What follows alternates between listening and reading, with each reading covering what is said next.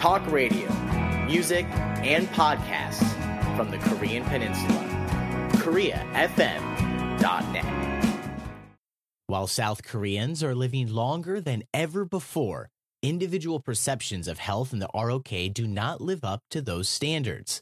As new data from the OECD shows, South Koreans consistently underreport their health. I spoke with an OECD health researcher to find out why. My name is Gaetan Lafortune. I'm working in the OECD Health Division. I'm responsible at the OECD for the database on health statistics, and I'm also the coordinator of our publication, Health at a Glance. In 1970, the life expectancy of Koreans was about 8 or 9 years below the OECD average. But because there have been the huge gains over the past few decades, like now the life expectancy of Koreans is in fact more than 1 year above the OECD average. And that's due to a number of factors, like increasing, obviously, economic development and standards of living, better education levels, better lifestyles, also a reduction in some risk factors to health, including reduction in smoking to some extent, although there's still some progress to be achieved on that front, particularly for men. And also better access to health services, which with the universal health coverage being developed and implemented over the past few decades. So it compares very well on that front in terms of how long people live. Koreans are now among the top group of OECD countries. And despite South Korea's recent surge in lifespan, the perception South Koreans have of their own health is still catching up. This is a bit of an intriguing fact, which is that which we see for both South Korea and also Japan, because Japan also has a very high life expectancy. But when you ask people in both Japan and South Korea, how good is your health? You will only have about 30-35% who will say that they are in good or very good health. And then you will have 50% of the people will say that, well, their health is okay, not bad, but not good either. So both Korea and Japan have the lowest percentage of people reporting to be in good health. So that's that seems a bit contradictory with the good track record in terms of life expectancy. But there are various factors that come into play in how people respond to these questions. First, it matters, of course, in which health status they are and whether they are in good health. But there's also a cultural factor that play into this, and there's a fair bit of research that shows that people in Korea, but also in other Asian countries, tend to select more the sort of the middle response category in this case, not so good and health and not so bad health. So it also reflects a bit of the cultural factor and how people respond to these type of questions.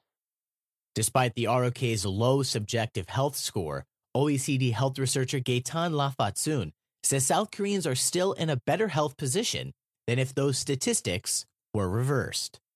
The paradoxical result in Korea, we can compare it with the United States, for instance. In the United States, life expectancy is about 2 years shorter than in the OECD average, which means 3 years shorter than in South Korea.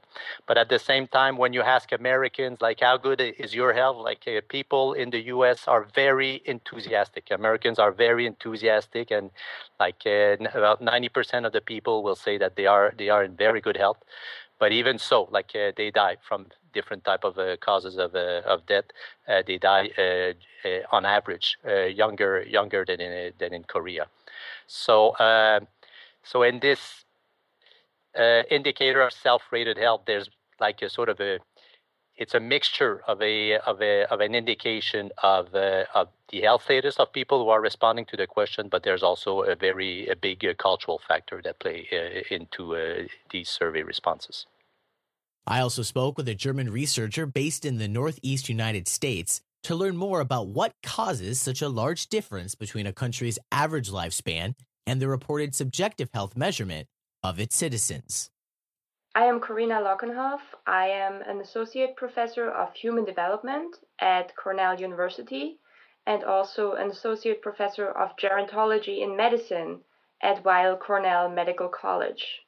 One huge element in terms of people evaluating their own standing is how they compare themselves to others. So we found that depending on whether people are given a comparison target to which to compare their own health, or whether they're not given any specific target, people's health ratings really differ quite dramatically. So, for example, in Western samples, if you ask people across the lifespan to rate their health, then health goes down with age. But if you ask people to compare their own health to others of their age group, it remains more or less stable. So, depending what comparison group people choose, they may rate themselves worse or better. So now it could be that people in Korea tend to choose a comparison group that is more aspirational. So they may choose a group who is doing better than themselves. And so they may aspire to achieve that status, but that has benefits in terms of motivation because it gives you something to strive for, but it also leads you to evaluate your own health less favorably. So that could be one possibility. Dr. Lockenhoff also says that overly positive campaigns of elderly people's lifestyle can actually lower someone's opinion of their own health when they fail to measure up to health campaigns. In an effort to engage older adults to be more active, some governments have made efforts to start public information campaigns that feature very positive views of aging. And one study that was coming out of Hong Kong, conducted by Helene Fang and some others, has found that these extremely positive views of aging that are sometimes promoted in an effort to get people to become more active can actually backfire because they may no longer be seen as attainable. They may be so positive that people feel that now I see this old man here running a marathon and I'm only walking around the block every evening, so maybe I'm doing something wrong. It is very difficult to change people's opinions of aging because they develop very early in life. At about the same time that people figure out that they're men and women, they start to realize that people age and they develop views of aging. So it is not something that can be changed very quickly, but you can slowly adjust societal narratives about aging. And again, this needs to be done carefully. So just putting an overly positive narrative out there is not necessarily the best approach, but instead having realistic views of aging that emphasize the remaining abilities and acknowledge some of the limitations, I think is probably the best approach. For KoreaFM.net, I'm Chance Dorland.